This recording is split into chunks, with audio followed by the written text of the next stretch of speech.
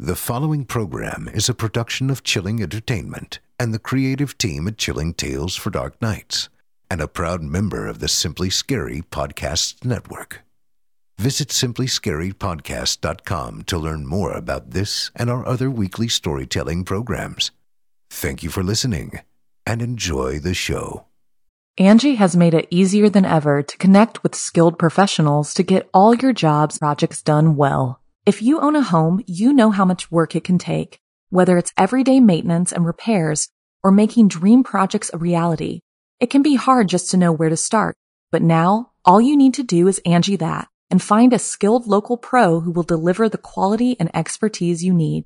Angie has over 20 years of home service experience, and they've combined it with new tools to simplify the whole process. Bring them your project online or with the Angie app, answer a few questions, and Angie can handle the rest from start to finish, or help you compare quotes from multiple pros and connect instantly, which means you can take care of just about any home project in just a few taps. Because when it comes to getting the most out of your home, you can do this when you Angie that. Download the free Angie mobile app today or visit Angie.com. That's ANGI.com.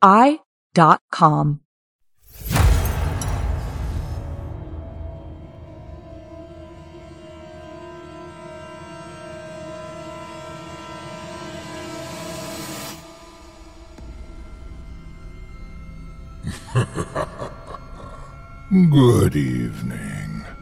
I'm storyteller Otis Gyrie, and I ain't your grandfather.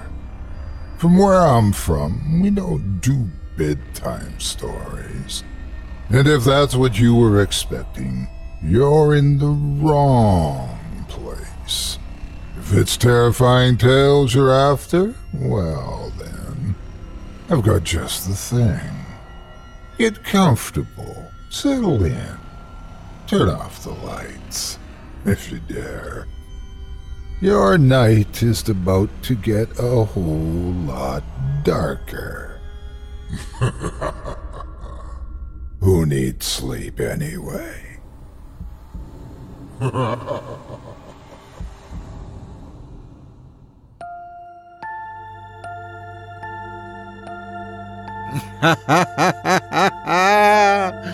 Good evening.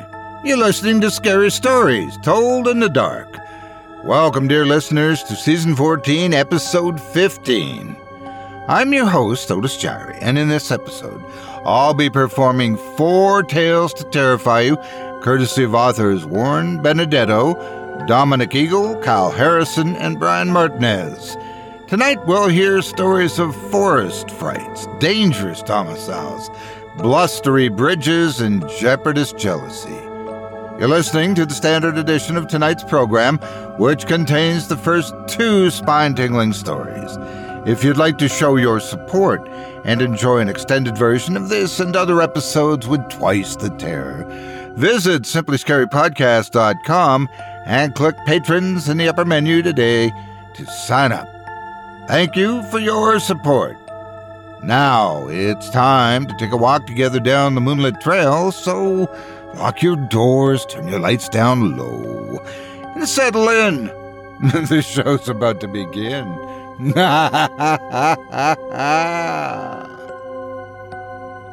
Have you heard of that thing? You know, that thing that hides in the woods. There may be a blurry camera shot here and there, but it's definitely a thing that exists. Sure, no one's ever caught one and lived to tell the tale, but they're out there, waiting, and the fact that nobody can prove they exist is exactly what they use to get you when you least expect it.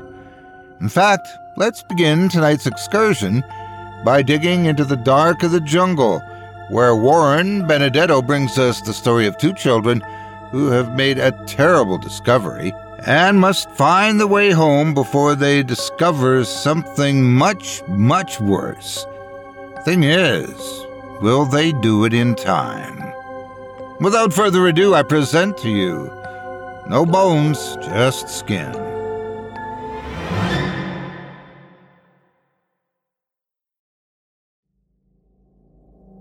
What happened to him? Manuel asked.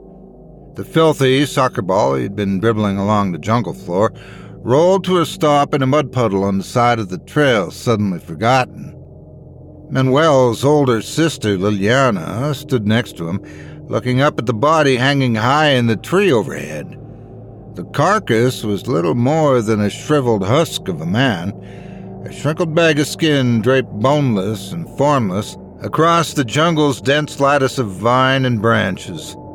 It was almost as if the man had been turned into a garment, as if someone had slid him down the back, extracted his skeleton, then tossed him carelessly into the tree like an old bathrobe.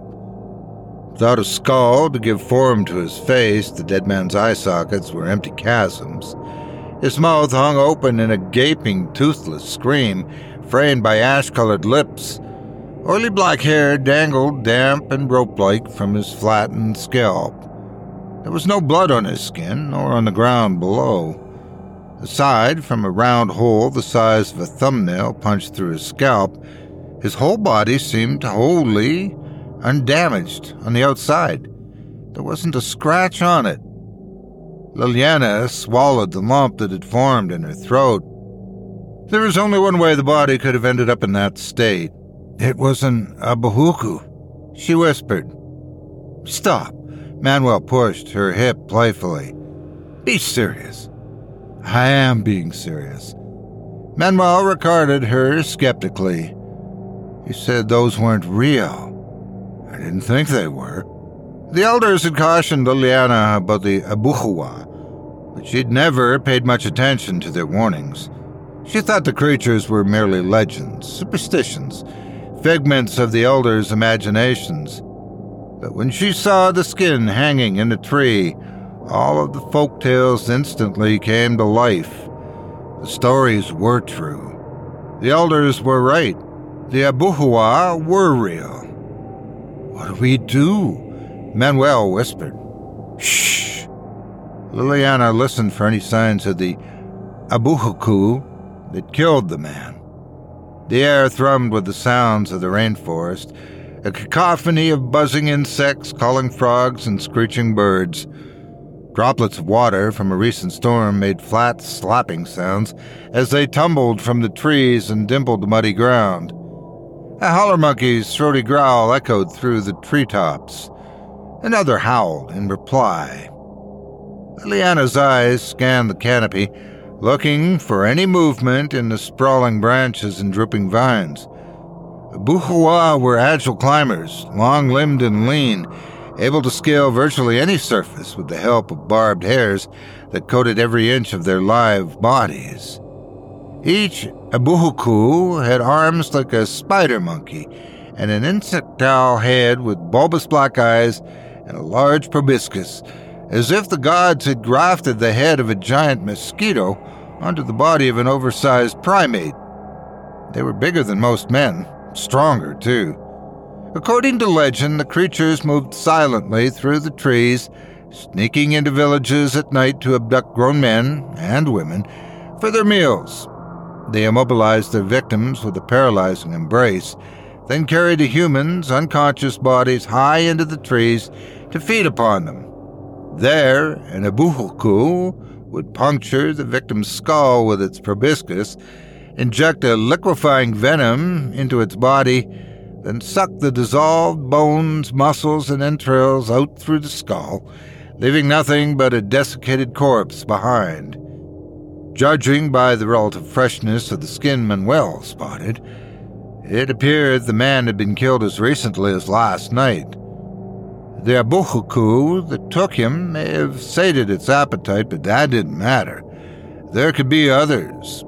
The only safe place was back in the village, back in their tiny ramshackle hut with a thatched roof and straw-lined door, back where their father and the other men in the village could protect them from the abuhuku. Liliana and her brother had wandered far from home, mindlessly kicking the lopsided soccer ball between them, while dodging mud puddles and ducking under low-hanging vines.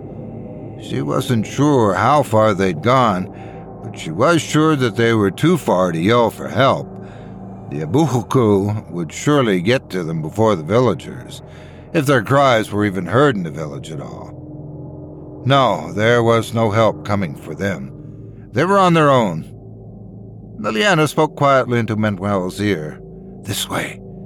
She turned Manuel back into the direction of the village. "And no matter what happens, don't stop. They can't see you when you're moving." Liliana remembered the elders telling her that the Abukhwa had notoriously poor eyesight. Their large eyes let in a lot of light, which allowed them to see perfectly at night. But that night vision came at a cost. Their eyes took a long time to focus, so it was hard for them to identify moving targets. That's why they usually attacked after midnight, when their victims were deep asleep. At Liliana's urging, Manuel began padding through the jungle, picking his steps carefully to avoid any snapping branches or crunching leaves. Liliana followed close behind, cursing herself for not being more careful, for not paying more attention to their surroundings, for not heeding her elders' advice. She should have known better. The Abukhwa were not a new threat. Her people had been hunted by them for centuries. Ancient carvings on the cliffs overlooking the village depicted scenes of carnage, with hordes of Abukhwa attacking terrified villagers. In most instances, the creatures were shown seizing adults, while children were left behind defenseless and alone. Liliana wasn't an adult yet. She was only 12, but she was close enough. If an Abukhu took her, Manuel would be left alone in the wild with less than an hour until sunset. Once the sun went down, the rainforest came alive with dangers. There were jaguars and anacondas in the trees, caimans and piranha in the water, poisonous spiders and frogs in the undergrowth. Nowhere was safe, especially for a 5-year-old child. Of course, being eaten by a jaguar might be preferable compared to the alternative. It wasn't depicted in the carvings, but the stories about what happened to the children, orphaned by the Abukhwa, had been handed down through the generations. After the creatures devoured the parents and left their empty skins in the trees to rot, the Abukhwa returned to the village for the children, not to eat them, but to abduct them, to adopt them, to raise them as their own. Children, reared by the Abukhwa, grew to be bloodthirsty and murderous. They weren't physically consumed, they were drained of their humanity instead. They forgot where they came from and who they were. They found pleasure in cruelty, delight in suffering, pleasure in pain. Some even returned to their villages to aid the Abukhwa in abducting other children to add to their perverse little families. In some ways, they were worse than the Abukhwa because they all still looked human. They weren't, though. Despite their innocent appearance, they were monsters. Manuel looked back over his shoulder at Liliana. "I'm scared," he said, his voice trembling. Tears cut clean tracks down his dirt-streaked face. "I know," she replied softly. "Me too. But just keep moving, okay? We need to." Liliana was interrupted by a deep growl that seemed to vibrate the air around her. The hair on her arms stood on end. A rancid stench attacked her nostrils, an odor like burnt hair and spoiled meat. Manuel spun around, his eyes as wide as full moons. Liliana held her finger to her lips in the universal gesture for quiet. Manuel nodded. His chin quivered. Fresh tears streamed down his cheeks. The growl rumbled again. This time it was answered by a series of clicks that sounded like pairs of large river pebbles knocking together.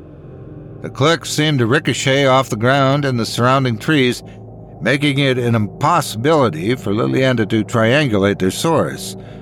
It was irrelevant, though. Wherever the Abukhwa was, it was close. Suddenly, Manuel came to an abrupt halt, stopping so quickly that Liliana nearly collided with him. "Don't stop! No, look!" He pointed at an enormous tree a few yards ahead of them, directly in their path. It was truly massive, so large that it would take several men linking hands to fully encircle its trunk. Its bark was like heavy and thick armor, with a soft green coating of moss clinging to its surface near the ground. As Liliana watched, the bark seemed to ripple and buckle, as if the tree was collapsing in upon itself. It wasn't bark at all. It was an abuhuku. The creature's mottled brown hair had camouflaged itself perfectly against the tree. It only became visible once it began to move. The monster's horrifying insectile head rotated almost fully around, then tilted down as it spotted Liliana and Manuel, standing frozen just below where it hung. Its eyes were like polished orbs of volcanic glass, pure black and glistening wet. Its proboscis looked like an obsidian dagger, straight and sharp, with an elongated pointed tip. A menacing rumble reverberated in its chest. "Go! Go!" Liliana cried. She grabbed her brother's arms and swung him around, pointing him back in the direction from which they had just come. It was the opposite direction from their village, but at that moment, it didn't matter. They just had to get away. "Run!" Liliana pushed Manuel to propel him into action. The boy stumbled, his arms pinwheeling as he tried to keep his balance. He fell to one knee, then scrambled to his feet and began to sprint. Angie has made it easier than ever to connect with skilled professionals to get all your jobs projects done well. If you own a home, you know how much work it can take, whether it's everyday maintenance and repairs or making dream projects a reality. It can be hard just to know where to start, but now all you need to do is Angie that and find a skilled local pro who will deliver the quality and expertise you need. Angie has over 20 years of home service experience, and they've combined it with new tools to simplify the whole process. Bring them your project online or with the Angie app, answer a few questions, and Angie can handle the rest from start to finish, or help you compare quotes from multiple pros and connect instantly, which means you can take care of just about any home project in just a few taps. Because when it comes to getting the most out of your home, you can do this when you Angie that. Download the free Angie mobile app today or visit Angie.com. That's ANGI.com. Liliana was about to follow when she was knocked to the ground by what felt like a 1,000-pound weight. The abuhuku had dropped from the tree, landing directly on top of her. She could feel the creature's barbed hairs tearing at her skin as it wrapped its long arms around her, enveloping her in a crushing embrace. It pressed down on her, grinding her face into the soft peat of the forest floor, suffocating her. Mud filled her mouth and nose, clogging her nostrils and blocking out the rotten carrion odor of the monster's hide. Her eyelid tore against the sharp edge of a broken rock, blurring her vision with a wash of bright red blood. With her arms pinned at her sides, Liliana was unable to fight back. She tried to lift her head in an attempt to free her mouth from the mud so she could breathe. Through one half-closed eye, she saw that Manuel had stopped running. He stood motionless, glaring at the abuhuku. "Let her go!" the boy shrieked. He picked up a fist-sized rock from the ground and threw it at the creature. The projectile bounced harmlessly off the abuhuku's back. Undeterred, Manuel picked up two more now and threw those too. Liliana spat the dirt from her mouth as best she could. Her lungs were so constricted by the abuhuku's crushing hold that her words were little more than a whisper. "Run!" she gasped. Manuel ignored her. Instead, he picked up a large branch and charged at the abuhuku. Liliana couldn't see where the boy hit the creature, but it seemed to have little effect. The abuhuku made a sonorous clicking sound, then tightened its grip on Liliana's body. She felt her ribs break. A bolt of searing pain caused her to scream into the dirt. And everything went black. Green and blue. Leaves and sky. That's all Liliana could see as her eyes drifted open. She stared at the foliage, momentarily amazed at how large the leaves were. She'd never seen them up close. How could she, when they were so high overhead? A series of realizations hit Liliana, one after the other. She was in a tree. She couldn't move. She couldn't breathe. Her body felt like a bag of broken glass, with shards poking out in all directions. She had no control over her arms or her legs. Her limbs hung limp and useless in their sockets. Her mouth was full of grit and slime. Her pulse throbbed in her temples. Every heartbeat felt like a foot stomping on her skull. Liliana allowed her head to roll to the side. Directly beside her, no more than 3 feet away, was the empty skin of an elderly man. Tufts of white hair encircled what was left of his head. A neat round hole was punched in the center of his scalp, near the crown. His skin was a deep brownish red with dark striations that reminded Liliana of salted meat that had been dried for storage. The holes in his face, his eyes, nose, and mouth, teemed with beetles and millipedes. As Liliana watched, a sharp-legged centipede emerged from the dead man's mouth and disappeared into a gash in his chest. The elderly man wasn't the only empty skin she could see. Parts of at least a half-dozen more deflated bodies in various states of decomposition were visible around her. Some hung draped over branches like laundry hung out to dry. Others were folded into messy piles of boneless flesh. One was spread-eagled across the web of dense interlocking branches, leaves, and vines that formed the floor of the abuhua's nest. A nest, she thought. Is that where I am? She assumed that she was. She must have been carried high into the trees by the abuhuku that had attacked her. But it hadn't killed her yet. Why? A whimpering sound caused Liliana to turn her head in the other direction. Manuel was huddled in the nest nearby, his knees drawn to his chest, his arms hugging his shins. A heavy trickle of congealing blood ran down his face from a deep gash on his forehead.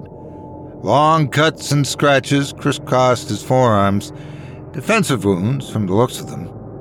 His eyes stared at his bare feet as if he was trying to ignore his terrible surroundings by fixating all of his attention on his toes.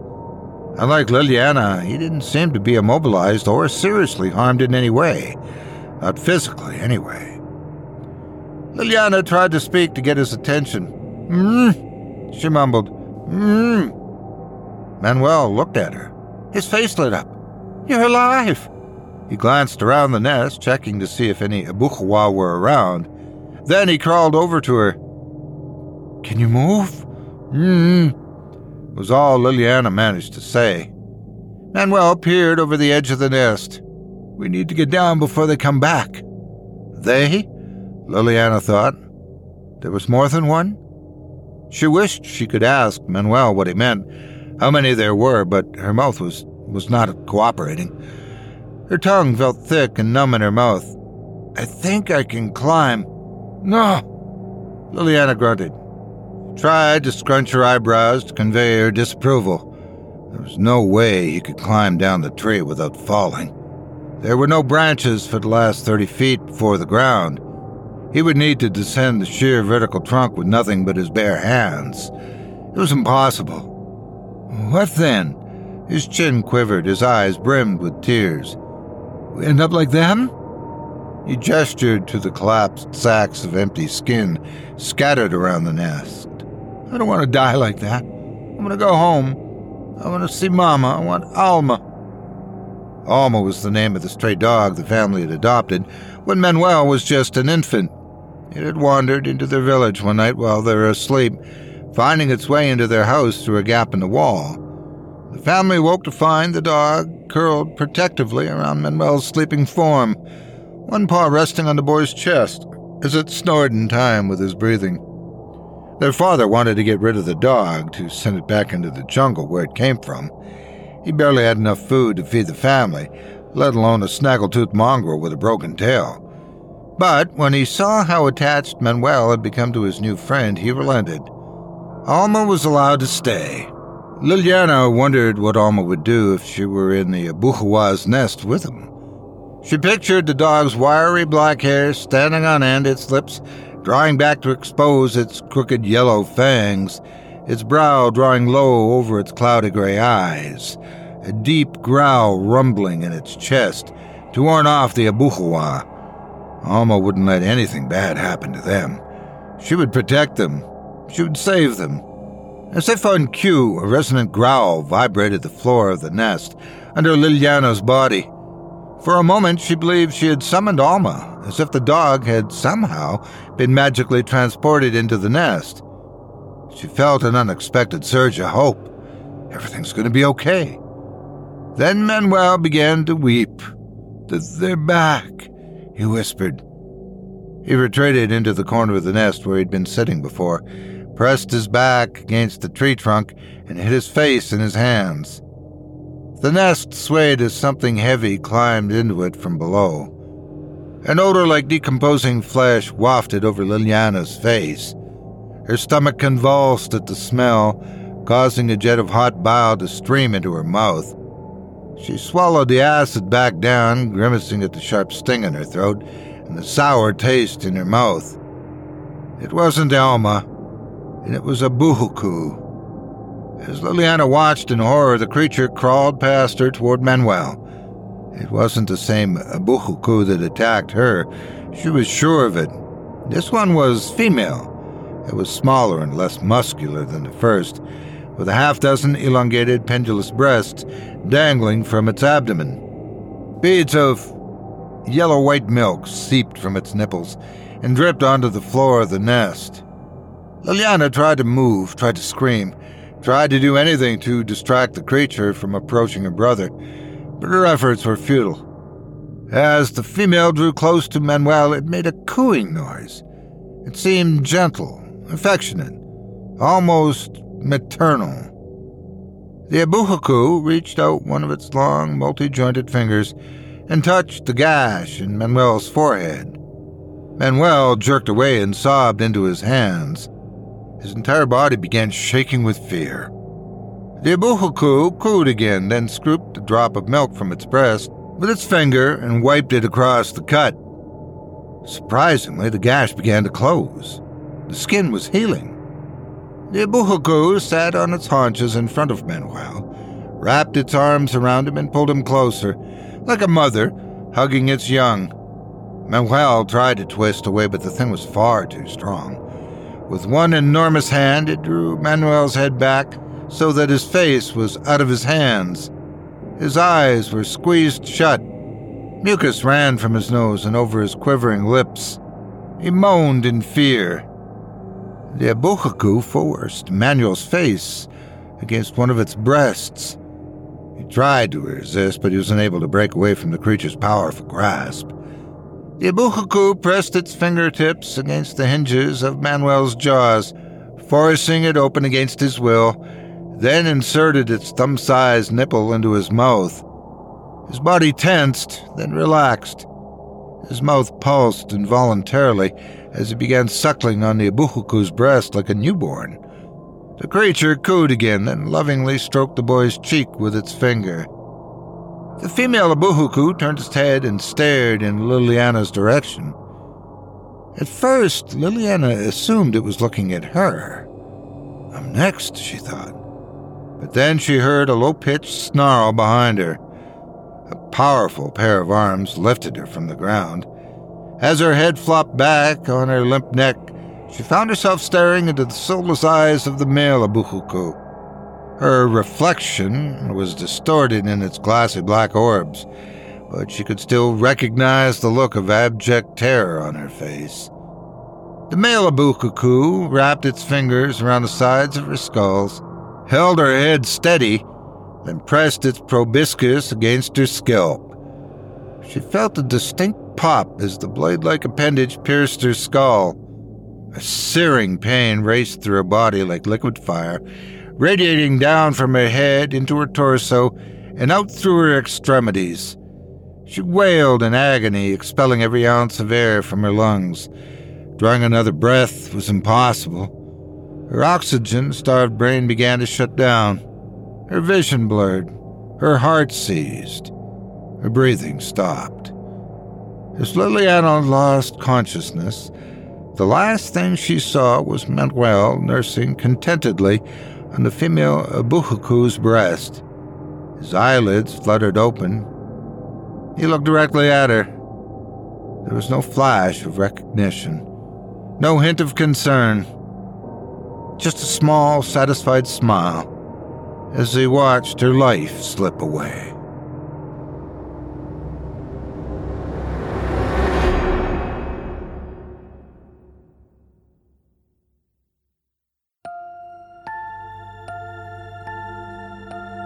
I hope you enjoyed No Bones, Just Skin by Warren Benedetto, as performed by yours truly. If you enjoyed that tale and would love to read more from tonight's very talented feature author, you can help support him by visiting simplyscarypodcast.com/Warren-Benedetto. That's simplyscarypodcast.com/WARRENEDETTO. Thanks again for your support of this program and tonight's featured author. While you might have to dig around in the deepest, darkest recesses of dangerous places, like the rainforest, the ocean, or even New Jersey, looking for strange creatures, sometimes you don't have to go far at all. Some lurk in the recesses of suburbia, perhaps digging around in your trash cans at 2 a.m, and can be very surprising when you're just expecting a raccoon or two. But even worse is when you're somebody, like part of the mail delivery service, and you already have to deal with enough problems. Dominic Eagle presents us with just such an unlucky fellow who's about to run into something he definitely is not expecting. Without further ado, I present to you The Postman.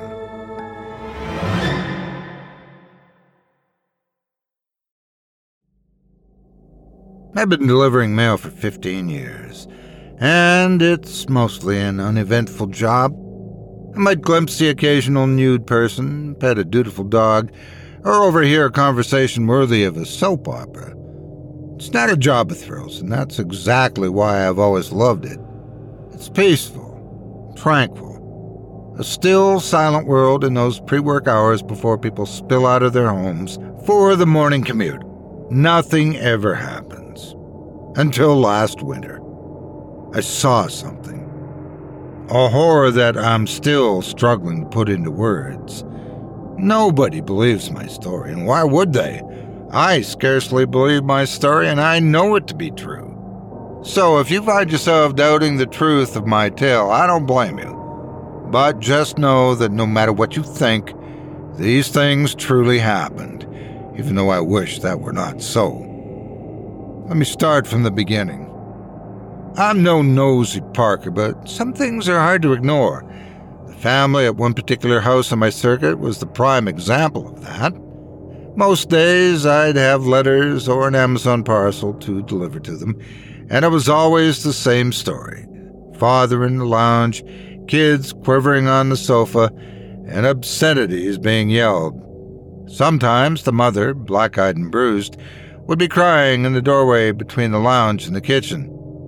I'd only glance through the living room window for a second, but that glimpse told me everything. Every time I delivered mail to that house, I'd hurry up and down the front path as quickly as possible. I didn't want to be caught up in the middle of that horror scene. Unfortunately, one fateful day, that was exactly what happened. In the blackened twilight hour of a wintry postal round, I saw something in that family's house. Something for which no human words exist, for the thing itself doesn't exist. I know that. My logical, pragmatic mind knows that. And yet, I cannot deny what I saw with my own eyes. As I walked up that dreaded path, stomach in a knot, I found myself looking at an empty living room. Odd. It was the same delivery hour as usual. I wanted to just deliver the mail and be on my way, but something wasn't sitting right. My instincts were going haywire. I strolled across the front lawn to peer through the lounge window, and that was when I saw something horrible. In the kitchen, the mother's body was sprawled across the tiles. Only her legs were in view. The rest of her body disappeared around the corner of the door frame. Blood stained the tiled floor, and her legs seemed still. I'd never felt so afraid, and I don't know how long I was transfixed by the sick scene. My brain couldn't fathom the gravity of the situation. Nothing about it felt real, and yet I'd only scraped the very tip of the iceberg. Eventually, with 2 shaky hands, I summoned the courage to pull my phone out of my pocket It slid around in my sweaty palms as I clumsily dialed 999 with one hand and held the device steady with the other. After stating the emergency service I required, I was immediately patched through to someone, but the wait felt endless. And once the police's voice emerged from my receiver, I immediately started to gush about what little I knew. I was promised that responding officers would be there in 10 minutes, and I thanked them. This would be the longest 10 minutes of my life. When I got off the phone and looked back up, the body had vanished. The pool of blood remained, but the legs of the mother had slid out of sight. My body started to convulse in terror as I wondered whether I'd been spotted by the unseen assailant. I wanted to flee with every fiber of my being, but I wouldn't have been able to live with myself if I'd done so. I thought about that poor family, the snippets of horror I'd witnessed over many months that finally slotted together like the pieces of a terrible jigsaw. A jigsaw I should have uncovered long ago. Perhaps I could have prevented everything that happened if I'd only intervened sooner. But I had my chance for redemption, and I wasn't planning on squandering it. I didn't want to live with the prospect of being a coward for the rest of my life. 10 minutes until the police arrived. The father could be long gone by then. I had to wait. Not that I was much use, but I waited nonetheless. So, be of use, I thought to myself. It was the most foolish thing I'd ever done, but I decided I had to act. Was it impulsiveness or guilt at the thought of my previous inaction? Hard to say. Perhaps the adrenaline of the situation had frazzled my better judgment. Whatever the true reason for my moment of madness, I dropped my mailbag on the lawn and took purposeful strides to the gate around the side of the house. Summoning every ounce of breath in my lungs, I inhaled deeply, puffing up my chest into something that I believed was intimidating. I'm sure in my luminous jacket and scruffy trousers I must have been the farthest thing from intimidating, but it didn't matter how I looked. My toughness would have no bearing on the situation. I had no idea what I was about to endure. I opened the gate and tentatively crept down the side alley. The garden, from what I could see, was overgrown and unkempt. From the front, the property looked shabby but relatively put together. The rear of the property was telling another story entirely. It was neglected, near apocalyptic, a wasteland. I know those homes well. I know the whole town well. And that street was built 2 decades ago. Yet it looked as if the lawn had remained untouched since the day the family moved into the house. Everything about that place was a warning sign. My limbs were working against me, legs buckling as I walked towards the side door. My brain was telling me to run, my body was telling me to run. Everything was telling me to run, and yet I plodded onwards, propelled by some inexplicable urge to prove myself or offer reparations to the family for my previous dismissal of their situation. The side door was coated in scratches, deep crevices that were clearly carved by some sort of animal, but I couldn't say what kind of animal. Certainly not a dog, a cat, or even a wild creature. There are foxes and rodents in this county, but none of them could have left indents so severe. I could have been forgiven for not turning around before that point, but placing my hand on the door handle was an act of utter stupidity. Bravery. Perhaps a combination of both. The door was locked. Given how forlorn and forgotten everything appeared, I had half expected it to be ajar. My heart was pummeling my ribcage at this point, but I had no idea whether the children were safe or not. I had to act before it was too late. So, with the sole of my shoe, I started to boot the side door. I used all of my might. It took a few attempts, but the wood snapped around the latch. I managed to wriggle the handle and clumsily push the door open, splintering the wood as I did so. "Hello?" I called. No answer, no sound. The door led to the utility room, a cramped space filled with messy piles of clothing, bloody clothing, or rags, I should say. Every garment was tattered and torn, barely recognizable as attire.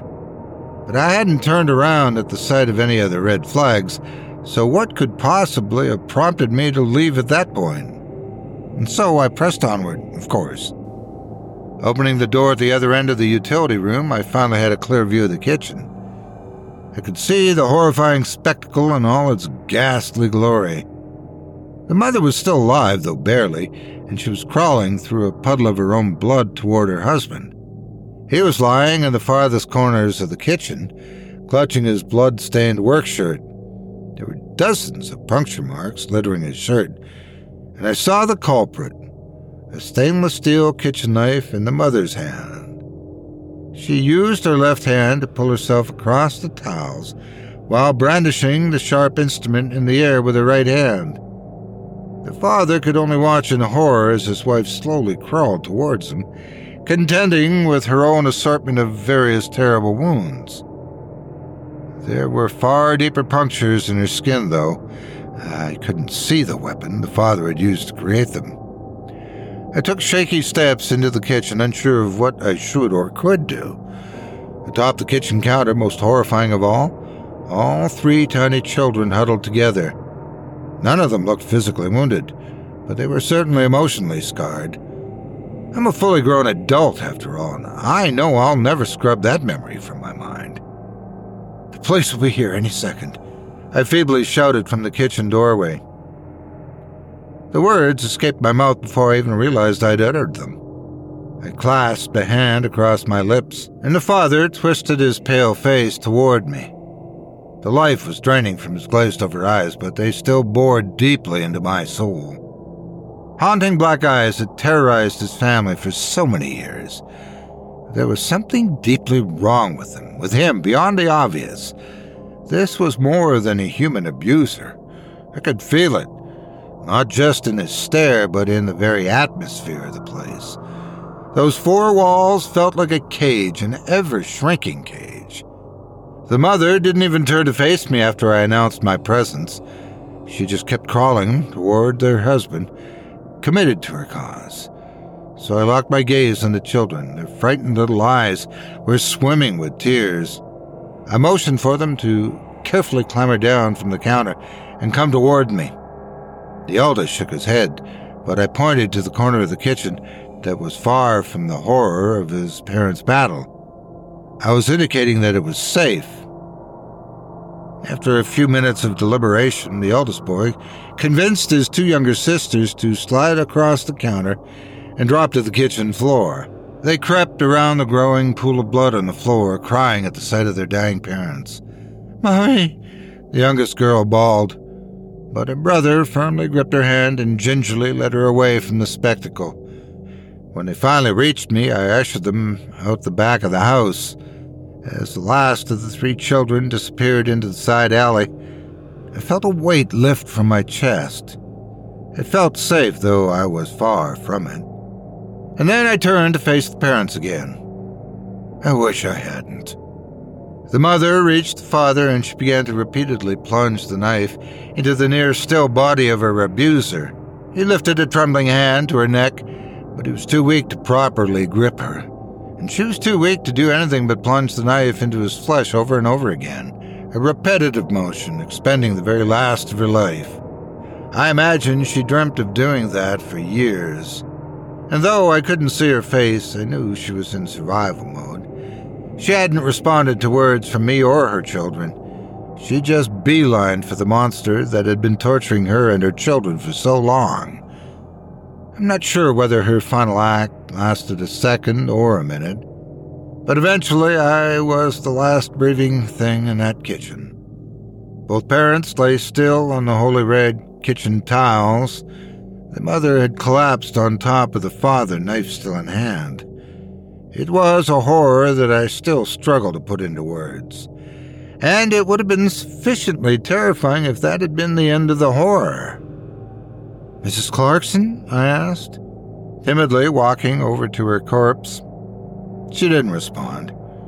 I knew she was dead, but I hadn't fully accepted that. Not yet.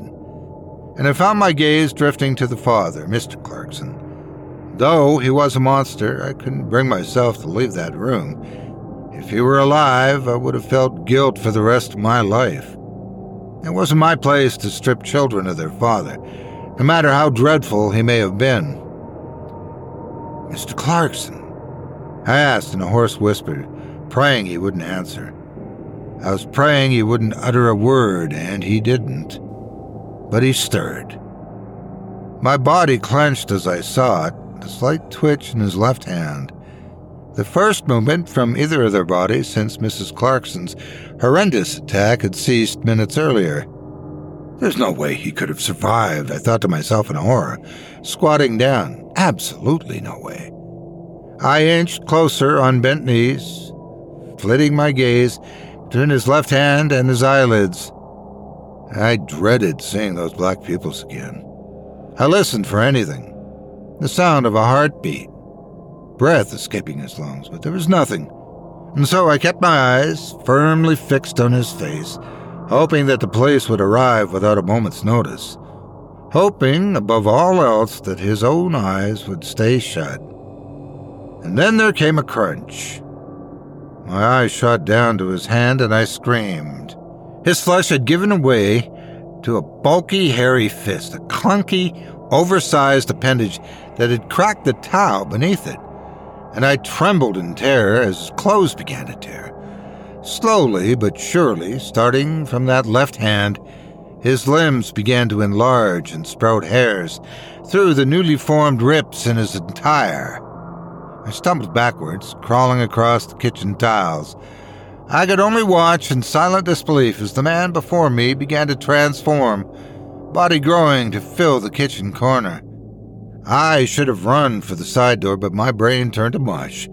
I spun around and darted through the living room, and when I turned at the doorway to the front hallway, I saw something horrible in the kitchen. Those black eyes. Mr. Clarkson was awake, and his transformation was complete.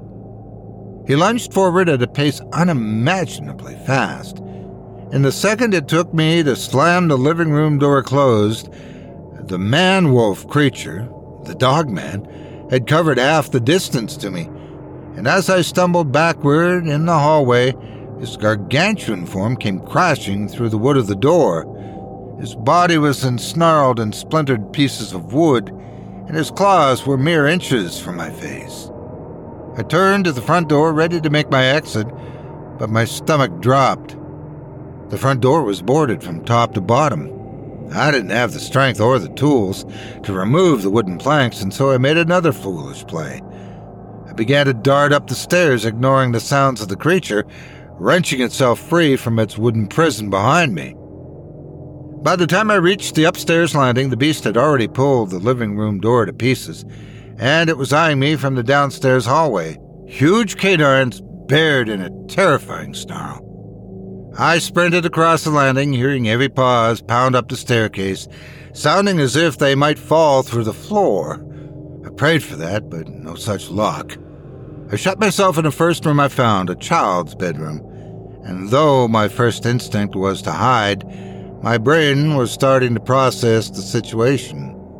I was gradually pushing myself into a corner. Soon there would be nowhere left to run, and I would be yet another in many meals for this fiendish being. I wasn't going to let that happen, and so in the midst of my dizzying surge of adrenaline, I frantically looked for a solution, attempting to tune out the sound of the wolf-like creature tearing doors from their hinges in its search for me. There were only 4 or 5 rooms upstairs. It would only take a matter of seconds for the demonic thing to find me, and I knew that. I knew I had to act, even if it were to be the last thing I'd ever do. I faced the window and took a deep breath. No time to find the key. The beast would be upon me before I could open it. I scooped up a cricket ball from the boys' floor and hurled it at the glass pane, wincing as it burst through the center, forming a decent-sized hole with cracks spiderwebbing outwards. I heard a mighty roar from the landing. Squeezing my eyes shut, I sprinted toward the window and prayed. As I hurled my body into it, the glass pane gave away and I plummeted to the ground below. I woke in a hospital bed. dazed and confused, mostly confused that I'd survived, as had the children. I never stopped thinking about that moment, that cursed twilight hour. The kids were adopted by their godparents, as far as I know. They live somewhere far away from here now. Hopefully very far away. For the father, Mr. Clarkson, he was never found. I pray he cannot find them. I pray he cannot find anyone. But I know in my heart that he's still out there, wreaking acts of atrocity. I still call him the Dogman, but the truth is, I have no idea what I saw on that day.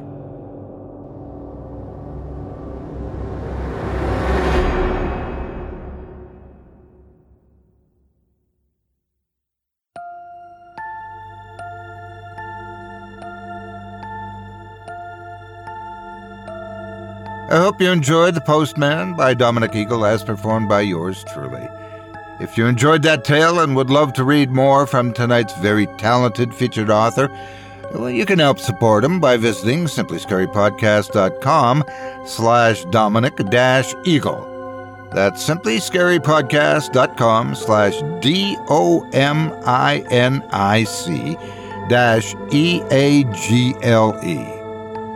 Thanks again for your support of this program and tonight's featured author. And more than that, a thank you to all of tonight's featured authors. Now, before we go, I'd also like to take a moment to thank you personally for joining me on this episode of Scary Stories Told in the Dark. If you enjoyed what you've heard on today's program, please take a moment to stop by our iTunes page or wherever else you listen to your favorite podcasts and leave us a 5-star review and a kind word. It makes a huge difference and would mean a lot to us. If you'd like to hear a premium extended edition of tonight's and all of our other episodes featuring Twice the Terror, visit simplyscarypodcast.com today and click the Patrons link in the menu at the top of the screen. You'll find yourself at chillingtalesfordarknights.com, where you can purchase season passes for this podcast and our other quality storytelling programs. Or become a patron for as little as $5 a month and get access to our entire audio archive dating back to 2012, all of it ad-free. If you happen to use Facebook, Twitter, Instagram, or YouTube, you can follow and subscribe to Chilling Tales for Dark Nights there, where you'll get all of our latest updates and new releases and have the chance to interact with us each and every week. You can subscribe to me on YouTube as well at the Otis Gyrie channel, where you'll find releases of my series, Horror Storytime, dating back to 2014, 10 years ago. And you can find me on Facebook, Twitter, and Instagram too. Just search for Otis Gyrie. Until next week, stay spooky and get some sleep, if you can.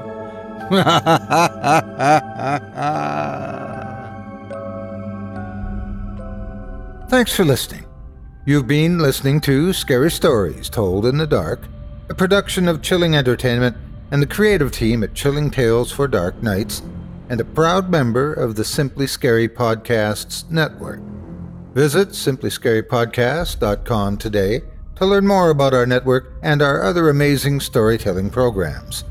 Tonight's program was hosted, and its featured stories performed by yours truly, Otis Gyrie. Selected stories have been adapted with the kind permission of their respective authors. Original music provided by Luke Hodgkinson and Jesse Cornett.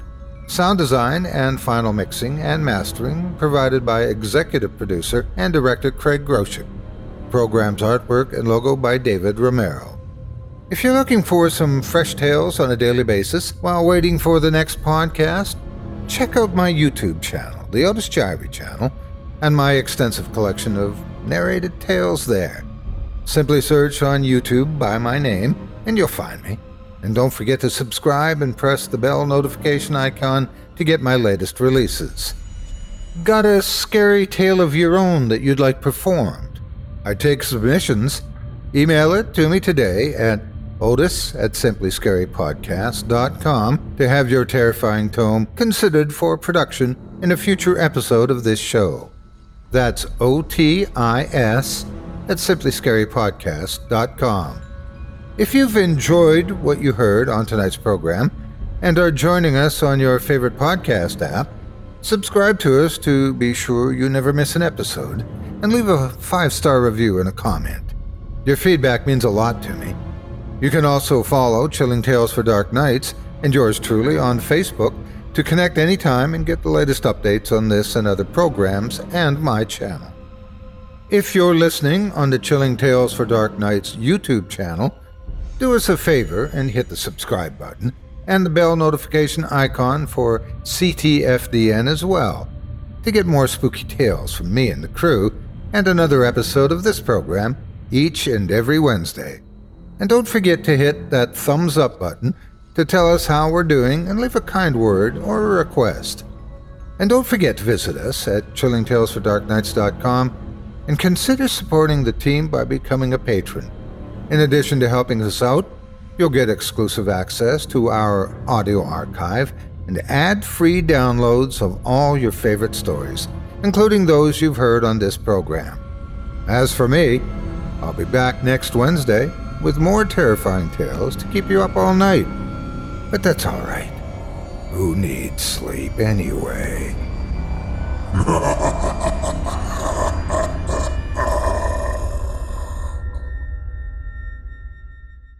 Angie has made it easier than ever to connect with skilled professionals to get all your jobs projects done well. If you own a home, you know how much work it can take, whether it's everyday maintenance and repairs or making dream projects a reality.